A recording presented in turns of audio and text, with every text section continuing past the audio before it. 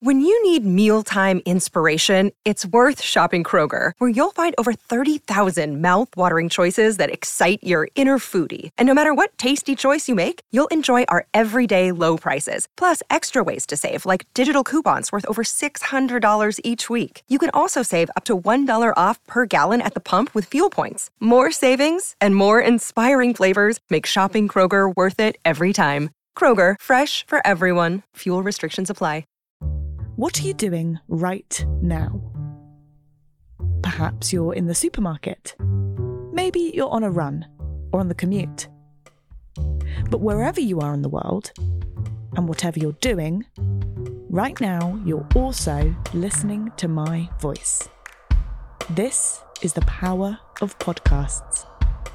The ability to communicate with your audience in an intimate and intentional way through audio. I'm Bea Duncan, Senior Partnerships Producer at Intelligence Squared. We've been a world-leading forum for talks, debates and events for over 2 decades. And we also use our cutting-edge curation, creativity and editorial expertise to elevate your brand to new audiences with podcasting. Intrigued? To find out what we can do for your organisation, book into a free consultation with me today. Find out more by going to www.intelligencesquared.com/partnerships.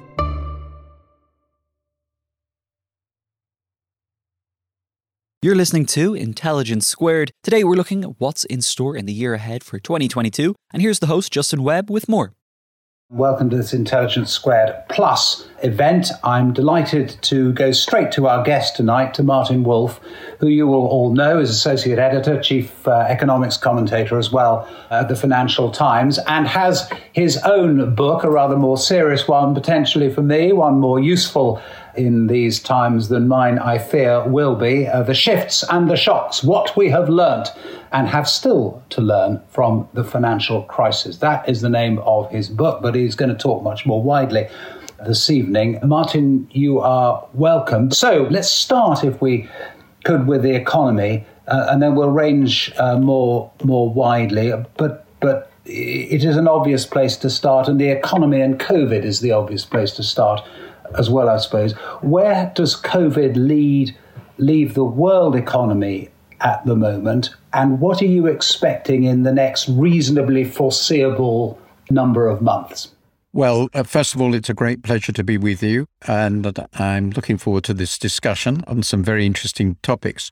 I should add, by the way, that book was published a few years ago, and I'm very nearly close to publishing another book on the subject which may interest you, which is called The Crisis of Democratic Capitalism.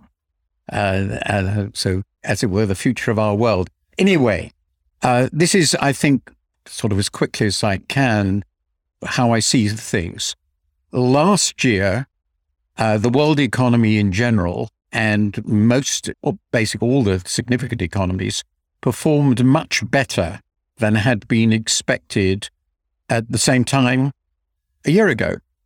And the reason for that is reasonably clear, which is that compared to what people thought would happen in January, the vaccination program progressed considerably more rapidly and covered much more of the world, and above all, much more of the developed world than had been expected. And growth correspondingly really exploded. And after a grim 2020, 2021 in terms of growth was astonishingly strong. That wasn't true everywhere, but it was true above all in the developed world. It's one of those situations in which the developed world did better than had been expected, while that was not true of many of the developing countries. And the UK was one of the countries that did better than expected, but the US was really ahead in this respect. And that changed people's views of the future. And that was the great big positive surprise. And of course, towards the end of the year, we then had a negative surprise, or at least a couple, which is the variants, first Delta and then Omicron. And the result is that, again, we're a little bit pessimistic right now. So that's the first point. And I think the big point here is, if we think about the future of COVID, is what sort of new variants are we going to get? Will they be both highly infectious and very bad in terms of the severity of disease and death? Or will they be like, as Omicron seems to be, more highly infectious but not very deadly? Or perhaps they will be even better than that, neither very infectious, that seems unlikely to be a significant one, and in any case, not deadly. And so what sort of variants are we going to get is obviously the biggest single question. At the moment, we just have this one to deal with. It seems okay. It seems sort of manageable, though it's very, very infectious. Now, the legacy of last year is that because demand was so much stronger than anyone expected, because our economies came roaring back, inflation turned out to be also much, much stronger than anybody expected. Now, that was partly because of the aggregate demand, but it was also because of its composition. And in particular, it was much more intensively focused on manufactured goods and much less intensively focused on services than would normally be the case. And so we ran into an enormous number of shortages, and that generated a lot of inflation. We also found, really quite unexpected, and that wasn't true with the composition of demand, shortages in crucial energy products, the most important for us being gas, which also generated a lot more inflation than expected. And finally, the other thing that wasn't expected, and this is particularly true in the US, but you can see it elsewhere, is the labor force shrank, or at least the labor force didn't grow as people had expected. A lot of people left the labor force. And so the combination of these three, the pattern of demand, the shortages in key commodities, and this labor force effect created unexpected inflation. And the question then is, how will that work out this year? And there are, I think, two sides to thinking about this. The big shortages are likely to unwind, particularly in manufacturing. This is sometimes now being called the bullwhip effect, that we had this exceptional demand leading to shortages, and now everybody's investing in producing more, and these will all disappear and prices will start falling, and that will make that look much better. The labor market will adjust and sort itself out, and that will also make things better. And given how high prices of things like gas have been, it's almost certain that they're going to go down. Indeed, they are. So although these reasons, a lot of this looks transitory, the worry for the central banks, and this is where I'll conclude, is that policy is still very, very stimulative by ordinary standards. And if inflation continues to be this high for a long period, it may destabilize expectations, start creating a wage price spiral, and they really don't want that. So whatever happens with inflation, my guess is we're going to see quite significant tightening of monetary policy, not dramatic in the US and UK, less so in the Eurozone, but even there it'll begin. And that will happen anyway. Inflation will be brought under control, but it might even mean that the growth process that we've been optimistic about over the second half of this year and next year will be weaker than we hope. You are sure, are you, that the tightening will work? Because it was interesting, we talked to the governor of the Bank of England when they didn't raise interest rates recently, to the horror of some in the city who thought they would. And one of the things he talked about was particularly when it comes to something as simple as mortgages, but so many people either don't have mortgages now in the UK context or have fixed mortgages, that actually there isn't a kind of lever that you pull that has an impact. But that lever is still there more broadly and in a longer term, is it? Well, this is a very interesting and important question. The probability would be, if this is right, what this probably means is that they're going to have to pull harder before it does start having an effect. In particular, if they start moving short rates enough to start moving longer rates with it, because people start thinking, well, actually, these short rates are going to be higher for a long time, so the long rates must adjust to that, then new mortgages will be more expensive. And this will be true everywhere. It'll also be true in the US, which has really only fixed rate mortgages. There are also a lot of people who for whom short rate do matter. Businesses that have working capital loans, that short rates are very relevant to them. People who borrowed to buy shares, and there's obviously been an enormous amount of that, particularly in the US, will certainly be affected by how short rates. Exchange rates will be affected in complicated ways.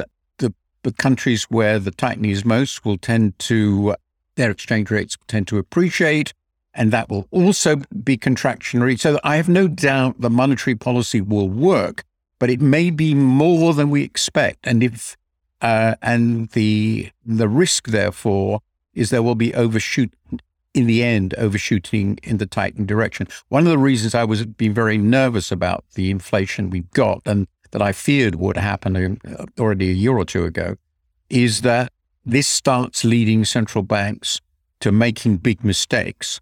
They overreact to the current situation, and that starts creating problems a year or two down the line. Monetary policy has long lags.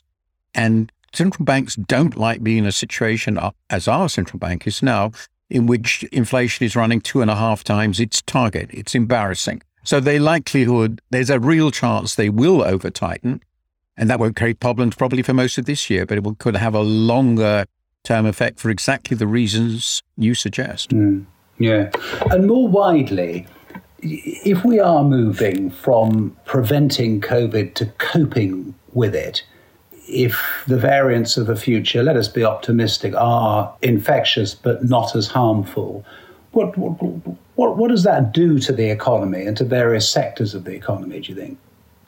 Well, if we move into a situation in our country and across the world, which is very important for us, we're in an open economy, in which people are genuinely confident that this pandemic ceases to be an important day-to-day factor, they can live their lives normally, the vaccines basically protect them well enough from anything serious, or the disease is simply milder, then that's very interesting, because the question is how much of the transformation of the world, of our economies, what we've been doing in the last 2 years, will then be reversed. And that will obviously depend on how long-lasting this will be. This will work in at least two linked directions. The first, of course, is how far people will be completely, or three. First, how far will people to be completely happy about going out and mixing with other people in the way they used to before this ever happened? Even if it's a relatively mild aversion, one could still guess that a lot of people over 50, even people who have been vaccinated, might be a bit nervous about going to Wembley Stadium or whatever it might be. That might be a factor, though it will diminish theatre and so forth. Will there be a permanent hit from nervous people? The second is, will everybody go back to the office? Or will we continue with this hybrid arrangement? My strong view is that we have discovered ways of working that we didn't know existed. Very true for me and for many others. And we won't go back. And that has implications for office space, for the number of people who work in the centre of cities, whether you even have to live in London to work in London. Maybe you live somewhere else, commute down 2 or 3 days a week and otherwise live somewhere else, much cheaper. This could have very profound long-term effects, even if COVID, as it were, becomes manageable, because we've just learnt that we can live and work in different ways. That's a very controversial issue. And the final thing that I think has happened is we've done a sort of step change in buying things online and interacting online, away from going out to shops. Now, I'm not saying they're all going to disappear, but I find it very difficult to believe that retail will go back to anything like what it was before. And if you add the retail with the office effects, that could have dramatic effects on the property business, which is a very important business. And a lot of these other things that I've mentioned could also have a strong effect on location and what hot locations are. So I think it's a plausible guess that the world will not go back to where it was before, even if COVID is managed. It seems manageable. It will go some of the way back, yes, for sure, but it won't go all the way back. Just listening to what you say there, there is also an impact, isn't there, on inequality? Because when you described, those of us who can work from home as opposed to those who can't, and indeed are going to be involved in delivering the stuff that we order, it does something. I mean, there are all sorts of inequalities in the economy, in our economy in the UK anyway, and obviously in other respects around the world. But it kind of opens up a new front, doesn't it? I think that's been obvious from the beginning of the COVID story. It has very complicated ramifications. Initially, it's quite clear that everywhere the worst hit were already, as it were, the people in the worst economic situation. By and large, this is pretty clear. The more, as it were, graduate you are, the easier in general it is for you to work at home. And the less you are, the more likely you are to work in something which involves intensive face-to-face interaction, either in a factory or in a shop or in some serving people and so forth. So this is not completely simple, but in general, there's no question it was the people who were already, as it were, worst off were in general most hit. There are exceptions, but that's the broad story. Now, the less we go back to where we were before, and the more likely that is to continue. To give a simple answer, a very large number of people worked in sandwich bars. It's really quite a big business. Now, if people are not going to go to work in the office, then they're going to make their sandwiches at home, a lot of them. They might buy something which will be delivered, and the delivery business is the big exception, of course, that very explosion in the delivery business. Some of these people are doing that. But some of the old ways of work will disappear and are disappearing. And there's no doubt that the hybrid style of working, which allows people to work from home and yet do everything they would normally do, is best for people who do jobs that involve information processing and have actually quite large houses, so they can have a study for themselves and they don't have to look after children at the same time, right? People like me.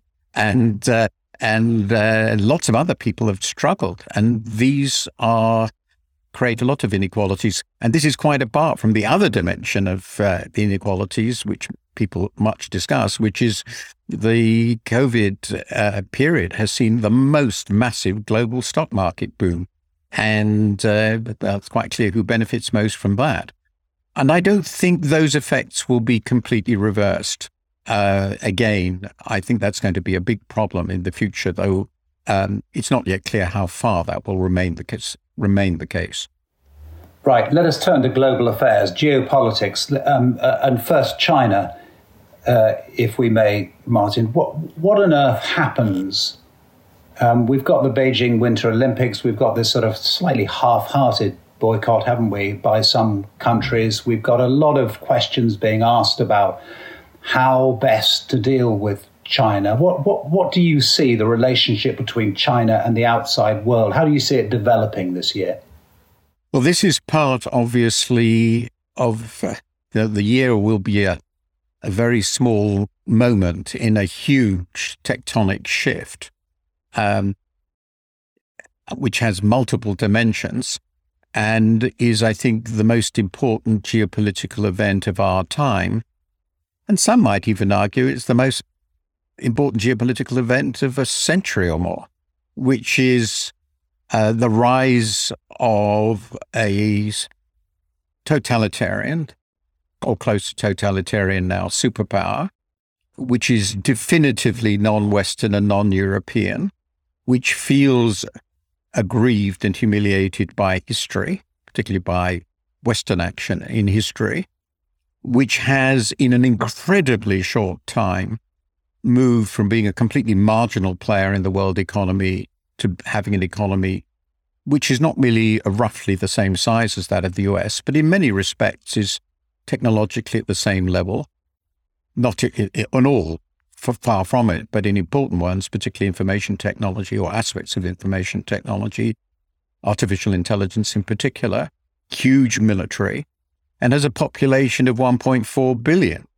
So, as I like to point out, if China manages to get a GDP per head roughly half that of US and Europe, its economy is as big as both of them together. And as in addition to all this, it's of course become a dominant trading partner for a huge number of countries around the world, not only Asia, but other developing countries and some developed countries. Australia, for example, Japan. For Germany, China is as important a trading partner as the US. It's not something to be ignored. It really is very, very difficult, very different from the relationship with the Soviet Union. So it is a multi-dimensional power which has a capacity, I'm not sure it will achieve, but it's the capacity to become vastly bigger than any of the individual elements of the Western system. Today, it's still about half the size as the whole Western system, including Europe, the US, and Japan together, but in economic terms, but it is growing fast and is likely to continue to do so. So how will this play out? And the truth is we don't know, but my guess is that in any given year, it is likely that relations will end up at the end of the year worse than they started, because there's dynamic in this process. Every irritation, every action has a counter action, a reaction, as it were, on both sides, which leads to the embittering of relations. And we can see this very, very clearly. And we, I think, both are interested in the United States. There are very few things that the Republicans and Democrats agree on. But one of the things is that China is the enemy. Quite convenient. And there's no real dispute over this. It's only a question of who is the most hawkish. So that's going to go that way. This creates a very interesting challenge for Europeans, and including the Brits. You will remember very well, just 6 years ago, it seems eternity away, George Osborne was saying then Chancellor, we were going to be a very, very close friend of China. And well, that's gone. But the question of how far it will be in the interests of Britain and Europe to align themselves with the US against China and the implications of that are very unclear. But the broad story is this is a world transforming event. And I think we are going to be trying to cope with it. It could blow up at any time, but even if it doesn't, relations are, I think, going to get cumulatively more and more difficult. How feasible do you think it is that the outside world cooperates with China on climate change, which is so vital, of course, but continues to oppose it, indeed gets into even more assertive and difficult relationships on a whole broad range of other things? Well, I've argued that we should. I did one column which I thought was quite important, which I sort of put forward. What are the minimum things we have to agree with China in order to basically keep the world in one piece? And one of them is to solve climate change. Another is to manage to avoid a shooting war. Right? That's not something we want to happen. That's pretty clear. And third, we don't want a complete breakdown of the world economic system. That would be very bad. These are the three sort of big things. Now, it seems to me, history seems to suggest that governments and people's politics are bad at walking and chewing gum at the same time. It's the famous phrase, which I think was applied to Gerald Ford? I can't remember now, but anyway. Yeah, it was Ford, yeah. Yes, I thought so. Anyway, it's very difficult to treat somebody as a mortal enemy on Monday, Wednesday, and Friday, and a good friend with whom you can reach good deals on Tuesday and Thursday. It's difficult in our personal lives. It really is. Just think about it. Can you do that? And it's very difficult in international relations. And what you say in one forum about people, of course, affects them. People are people, and affects their view of you in the other forum. So I think it will be very difficult. Now, I don't think it was an accident that Xi didn't go to Glasgow, because I think he thought he would just be beaten up, which was, by the way, I think probably correct. And what he came forward with, though not irrelevant, is very, very far from what we need from China if we're going to solve this problem. So I think that we're going to have to be unbelievably clever and subtle in the way we deal with the differences if we are going between us, if we're going to be at all good at dealing with the areas where we have common interests. But at the moment, I think we would have to say it's one of the biggest questions against our ability to handle the sorts of issues I talked about, and particularly climate change. Yeah, but because, of course, people in foreign affairs handle their relationships with the foreign country, but they also, of course, have to handle their domestic populations. And you mentioned the United States, the pressure on politicians of both sides to be tough on China, in quotes. I mean, do you see in Europe as well, and in Britain, a kind of a sense in which that great George Osborne, those George Osborne days that, as you point out, were actually not that long ago, have completely and utterly gone, not just at the level of governments, but actually the level of people as well? Yes, I think that there are a number of very important dimensions. First of all, the Xi regime has taken some actions, which I think the most important are probably the ones in locking up such a vast number of people in Xinjiang with the Uyghurs.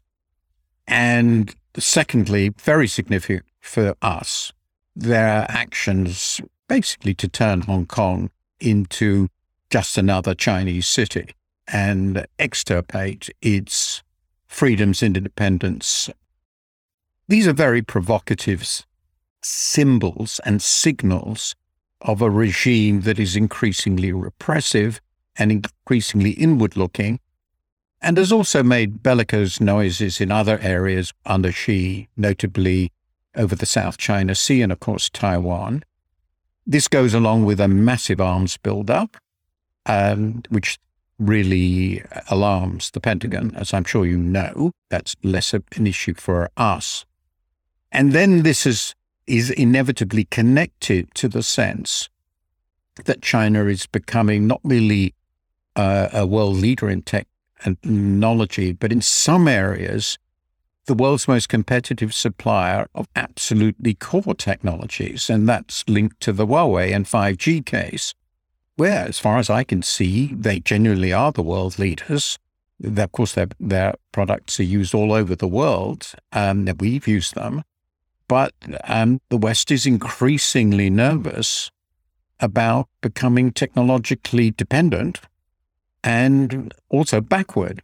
So there's a question of strategic autonomy and what strategic autonomy consists of in relationship to China and in relation to countries that are themselves dependent to a significant degree on China and subject to Chinese influence, like Taiwan, which is the world's most important producer of semiconductors, which is relevant, by the way, to both sides. So the upshot of this is that on a multiplicity of dimensions, people have got really agitated, and working out ideally what we need to do is to work out what are the things where there are essential interests where we separate. What do we do about the areas where China is behaving in ways that we can do nothing about, but which we find very, very offensive? And what are the limits in terms of our reactions to that, human rights and all the rest of it? What do we do about Chinese interference in our own societies through their influence upon university students, Chinese university students, but at the same time, as everybody knows, our universities are very dependent on Chinese students. This is spectacularly messy. And I think we're at an early stage in the West of working out what all this means and how we're going to deal with and respond to China. And at the moment, I don't think anybody has anything like a coherent policy. Anybody, but we're working towards it. And I certainly think that includes the British government. Sponsoring the show for this episode is Marquee TV. Marquee TV is a streaming service with a difference. It's bringing you the top tier of performing arts straight into your living room or onto your device. So think dance, theatre, music, anything you might find in the West End, Broadway, or maybe a cool little experimental space too, but saving you the cost of a few tickets as well. I've got happily a bit lost in their vast library of performances, exclusive interviews, and behind-the-scenes content. Choreographer Jonathan Watkins' interpretation adaptation of George Orwell's classic 1984 was pretty cool, and I love the dance piece, Sutra, inspired by the skills of Buddhist Shaolin monks. And we've got a special treat for our listeners. Marquee TV offers 3 months of access for just 99 cents. That's right, 3 months for only 99 cents with the code SQUARED. Simply visit marquee.tv and use the promo code SQUARED to dive into the world of arts like never before. Bring the arts home with Marquee TV. Before we get on to questions, and I suppose having introduced it, I use the rather grand term geopolitics, we ought to talk about a bit more than China, although, as you say, China dominates everything at the moment.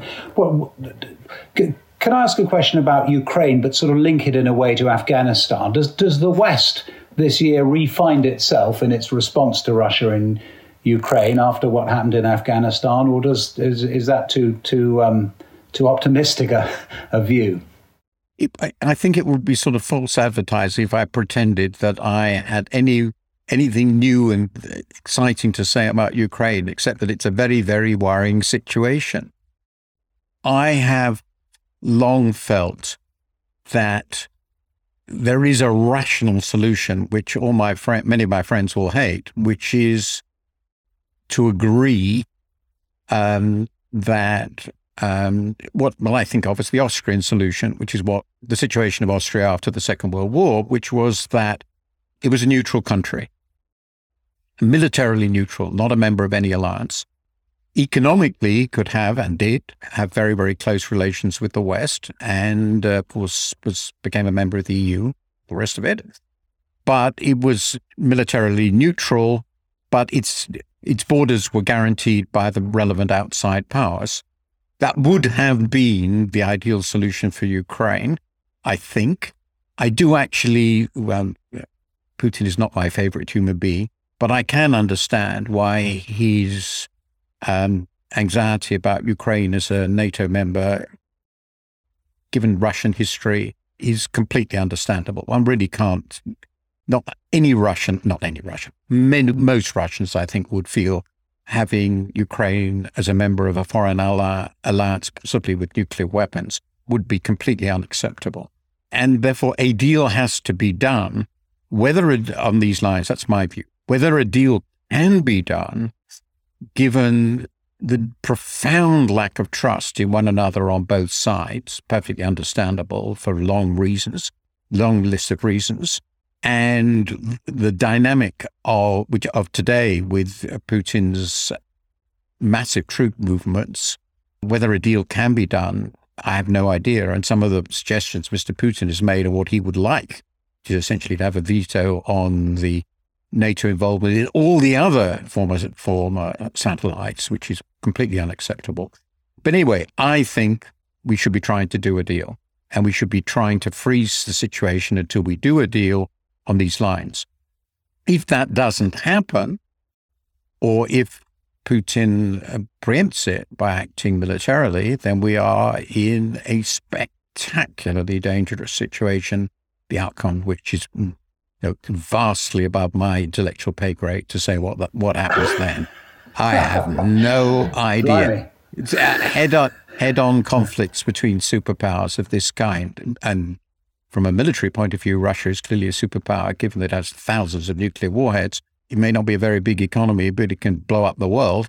It's pretty clear this is spectacularly dangerous and needs to be diffused massively, in my view, in the way I'm suggesting, but it may be too late. Okay, let us turn to questions, of which we have quite a few. And I'm going to start off with one that was given to us quite near the beginning, actually. And it's right, we talked a bit about monetary policy. We didn't talk much about fiscal policy or government debt. And this is a question about government debt. How worried are you? How concerned about the high level of government debt relative to GDP? And not just here, but in Canada and France and Italy and Spain, and indeed in the USA. Now, this is one of those questions on which the good answer takes half an hour, but I'm not going to do that. The answer probably goes something like this. First, there was no alternative. And secondly, with luck, it's manageable. So let's just deal with those quickly. The fact, I did say with luck, important qualifier. We've had two completely unexpected, though perhaps they shouldn't have been, negative shocks. the financial crisis, 2007 to 10, or even go on to 2015 if you include all the Eurozone crisis, and then COVID. And crises of this sort are events to which governments have to respond. I mean, there's just no alternative. Allowing their economies to collapse without using their capacities as borrowers and spenders of last resort would be grotesquely irresponsible. No government would survive that tried, to say, okay, that's fine, we're going to have a depression. That's clearly not going to happen. And so they did what they had to. And fortunately, but I don't think accidentally, by the way, but that's another long story, part of the half an hour answer, interest rates have been, both in real and nominal terms, exceptionally low, which has made it very cheap. So there was no alternative. That gets to, with luck, it's manageable. Now, one of the ways I calm people down is point out that, well, our debt ratio is quite high. Depends on how you measure it. Net debt is, I think, about 90% of GDP now. I can't remember the exact figure. But it's worth remembering we came out of the Second World War with net debt of about 250% of GDP. So actually, one of my favorite statistics is if you take the average ratio of net public debt to GDP for the UK, since roughly 1700, we're below average. People don't realize how much debt the British government has been able to sell on very favorable terms for such a long time. Indeed, in my view, and that of quite a number of economists, it's the most important reason, not an accidental one, that Britain became the world power it did and was able to defeat France, a much richer and bigger economy, until the 19th century, because it could borrow so easily. Now, and we got out of the massive post-Napoleonic War debt, which was also about 250% of GDP, and the post-Second World War debt, with a mixture of very rapid growth and some inflation. Now, the crucial, and this is the last point in this, the manageability of debt, depends ultimately on the relationship between interest rates and the growth of the economy. Assuming we don't have further shocks, very, very big assumption, could well be wrong. If we have a reasonably sound fiscal position, which I think is plausibly going to come on a flow basis, on the deficit basis, then the key question is, in terms of interest, so I'm not going to go into primary deficit and all the rest of it, but the key thing is that interest rates remain relatively low relative to real rates of growth. At the moment, UK long-term interest rates are negative in real terms. They're negative, highly negative. That's probably a bit freakish. Let's just say there's going to be zero. You have to be spectacularly pessimistic to think the British economy won't grow faster than zero. But that's stagnation forever. So assume that it's going to grow 1.5%, 1 to 1.5%, and real interest rates continue to be as low as they are. I don't think debt is a very big problem. And that's more or less the situation of other countries. And it's certainly not a big problem if we actually go out now and convert most of our debt into very long-term debt, because even if interest rates rise, most of the debt, which is a stock, will be then at very, very low interest rates. And fortunately, the maturity of British debt is exceptionally long. So we have a very long breathing period before it becomes a big problem. If, however, real interest rates explode upwards relative to growth, then we do get into a very big problem. And that's one of the most controversial issues in economics at the moment. Will real interest rates, which have been declining actually for about 20 years, remain so incredibly low, or are they a temporary consequence of a whole set of huge shocks, including monetary policy? They will reverse, they will go up much higher. Say if we have 3% real interest rates, growth is 1.5%, inflation becomes a problem, so nominal interest rates are even higher. In the long run, debt then becomes a problem.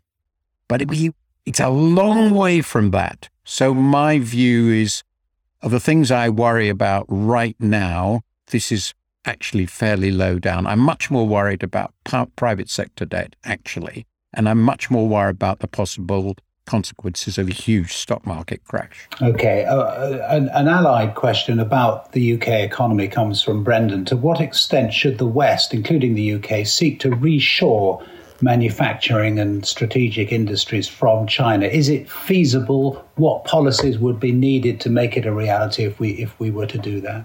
I have come to the view, which is not a view I would have had 10 years ago, that it is reasonable to try and define, as we've always done in the past, it's been normal, what are the things we need to know how to do and be able to do simply to guarantee a reasonable degree of effective autonomy. In the old days, you needed to be able to produce steel so you could produce tanks and battleships. And there were good reasons for that, quite clear.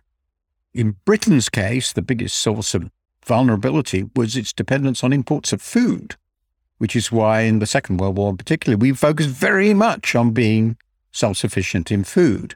Nowadays, I think it's plausible that the West as a whole wants to have the capacity to support high-tech production, which includes military production, and that means the capacity to develop and produce chips. It means the capacity to develop and produce advanced electronics, and it means the capacity to be pretty significant players in AI and advanced IT more broadly. And there are some other sectors in which the West has a dominant comparative advantage now, like life sciences, which we would surely want to maintain for our futures. So I think it is reasonable, and we've already talked about Huawei, and these are areas where you might say, well, we want to have the capacity to do things on our own if we can. Now, bringing back all of manufacturing is, I think, impossible.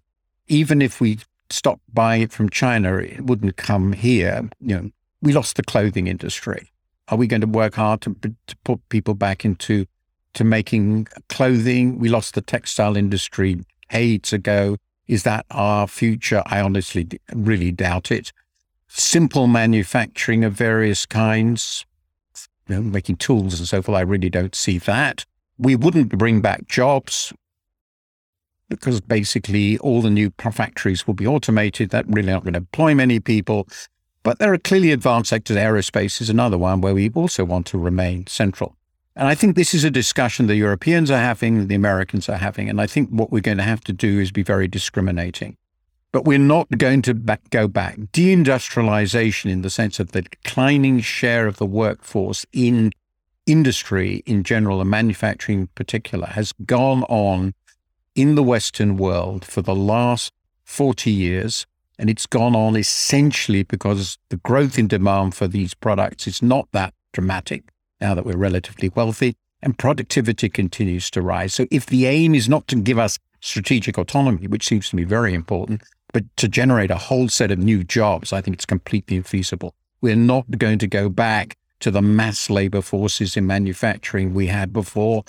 The basic technology has moved on. The way I think I put it is that what's happening to manufacturing is what happened to agriculture. We produce more than we ever did, and it used to take 70% of the labor force. It now takes 1%. Yeah. Okay, let me ask you three questions together. They're not linked in any way, but I think we want to get through a fair number. So if you can hold these in your mind or indeed on a piece of paper, or I can remind you as we go through, Martin. One question about Trump. Let's assume he's the next US president. What would it mean for trade wars, for US-China relations, etc.? What is the prospect of another Trump administration mean? There's a question from Ken in Bristol about Brexit. Will the EU survive in its current format? Is the EU going to have to reform because we've left? And a question from Tasmania in Australia about cyber and ransomware attacks. How do they affect businesses in the short term? They're increasing. What is their impact on businesses, on the global economy? Okay, reverse order. I think the cybersecurity issue broadly defined, of which ransom and ransomware is an important sub-issue, is among the biggest challenges and problems we face. And there are many other sorts of attacks which are more worrying than ransomware, including mass denial of service attacks. The answer to this is so far as I can see, and I'm not an expert on this, business treats it as another overhead cost like fraud and all the rest of it. And it's a real irritant, a real nuisance. They don't say much about it for very obvious reasons, but clearly life is going on. But it's like all these things. Essentially, these are brigands or gangsters. And brigandage and gangster is a deadweight loss on the economy. And if it gets big enough, it becomes a very big problem. We don't seem to be there yet, but I don't think anybody can be confident we won't get there, given the nature of the technologies they're able to use and the vulnerability of all businesses, given that they're all now online businesses. Brexit and the EU. I think the major, one of my jokes is that if Brexit has done nothing else, it has convinced the EU of the unbelievable importance of sticking together. So we have done them a great favor. And we have, of course, removed the biggest and most obstreperous member, who made it very difficult for them to do all sorts of things. I think, for example, the big economic package, climate and all the rest of it, with the big increase in the 750 billion euro economic package that they put together would have been inconceivable if the British had been a member. I think the British have basically failed to understand that I think all European countries, not all Europeans, agree, at least as they are now, that there is absolutely no alternative to making the EU work. And anybody who knows anything about the history of Europe as a continent can understand why they feel that, and why they feel that much more than the British do. It is obviously possible to imagine a government emerging which is genuinely Eurosceptic in a major European country, but I see absolutely no sign of it whatsoever so far. Marine Le Pen will not be the next president of France, neither will Zemmour. And finally, what would a Trump presidency mean? That is, of all the uncertainties we've been discussing, massive uncertainties about everything, that's the most uncertain. What mental state would he be in? He's pretty peculiar already.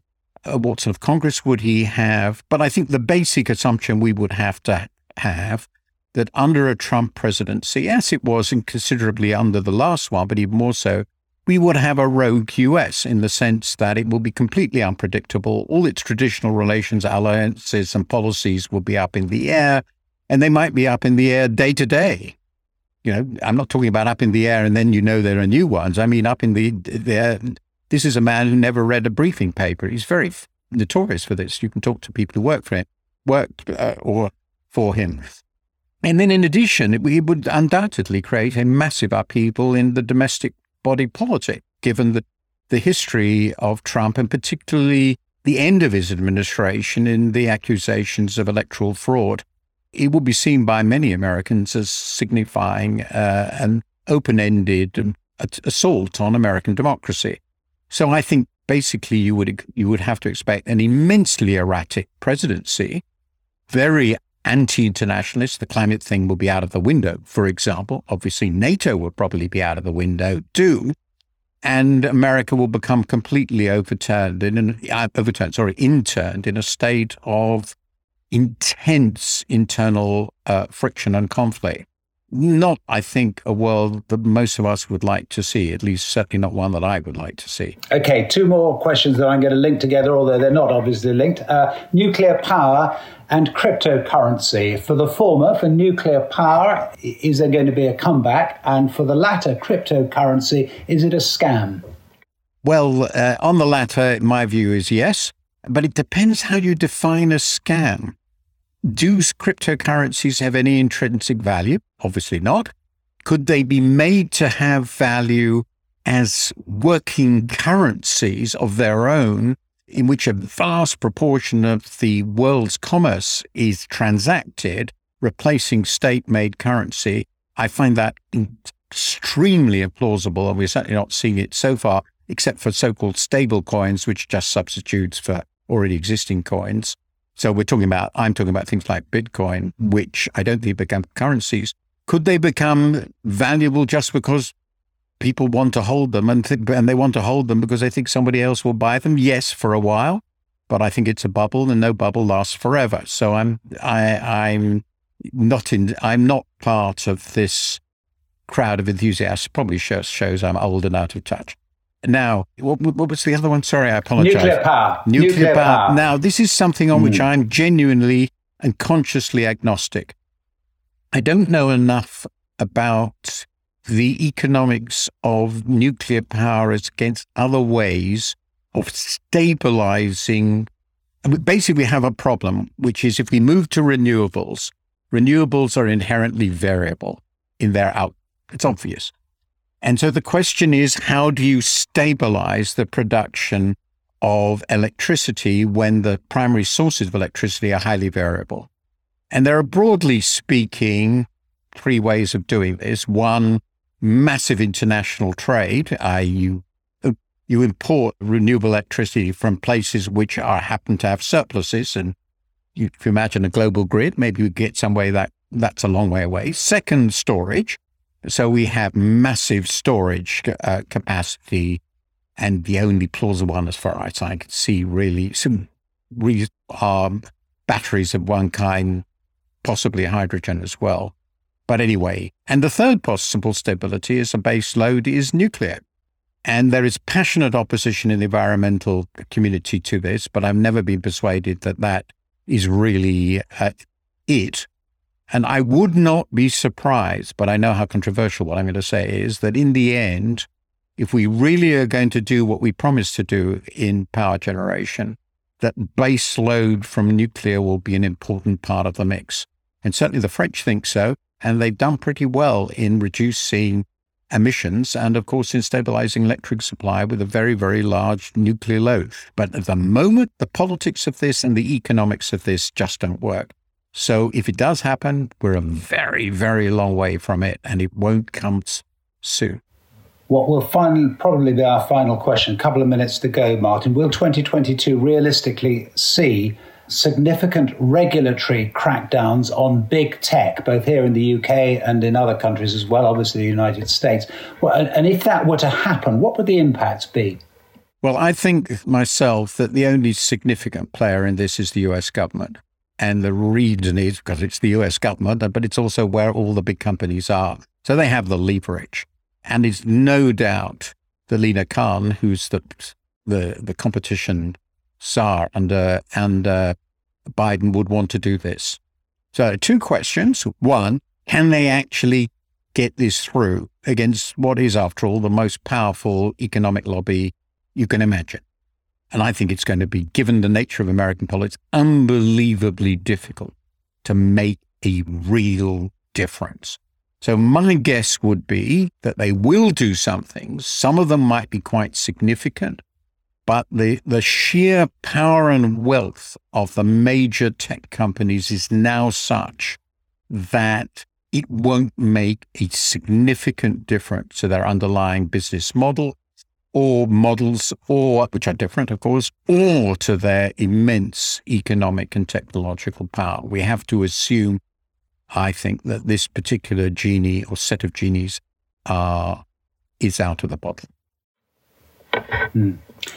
Okay, just before we finish, the crisis of democratic capitalism. Have you finished it, Martin? Where is it? When can we see it? I have finished the text, and I'm still debating with my editor on when we're going to, whether he wants some more changes. I've revised it all, but I hope it will be within 2022, but maybe early 2023, and it discusses many of the subjects we have just been talking about. Is what you're discussing a crisis of liberal democracy? I mean, is it when you think of populism and you think of how democracy is defined, is that where you are? Yes, what I'm saying basically is that our system is a complex interrelationship of a managed market economy with a democratic representative political system. This is a very complicated and fragile and rather modern political and economic system. I mean, basically, universal suffrage democracy is only a little over a century old. Even wide suffrage democracy is only about 1.5 centuries old, not very long. And it is clearly now on in crisis on multiple fronts, which I don't think I have time to go into now. And as things are at the moment, and I think Trump is a symptom of this, I think Brexit was a symptom of this myself. I think there are lots of other symptoms, by the way. The disenchantment of much of our population, the alienation from elites, and so forth, which indicate a political economy in crisis. And what I address is, one, why are we here? And we discussed some of it. Deindustrialization is a very big part of this. And China is another big part of it. And I also discuss what I might do about it. But I think it is intelligent to consider liberal democracy as a system in considerable stress because the economics and the politics are not working together anymore. Martin, it's been a huge pleasure talking to you. Thank you so much for sparing the time. And thank you also to people who've asked questions, particularly those who've asked questions that I didn't get to, but we got to a fair few of them. What are you doing right now? Perhaps you're in the supermarket. Maybe you're on a run or on the commute. But wherever you are in the world, and whatever you're doing, right now, you're also listening to my voice. This is the power of podcasts. The ability to communicate with your audience in an intimate and intentional way through audio. I'm Bea Duncan, Senior Partnerships Producer at Intelligence Squared. We've been a world-leading forum for talks, debates and events for over 2 decades. And we also use our cutting-edge curation, creativity and editorial expertise to elevate your brand to new audiences with podcasting. Intrigued? To find out what we can do for your organisation, book into a free consultation with me today. Find out more by going to www.intelligencesquared.com/partnerships.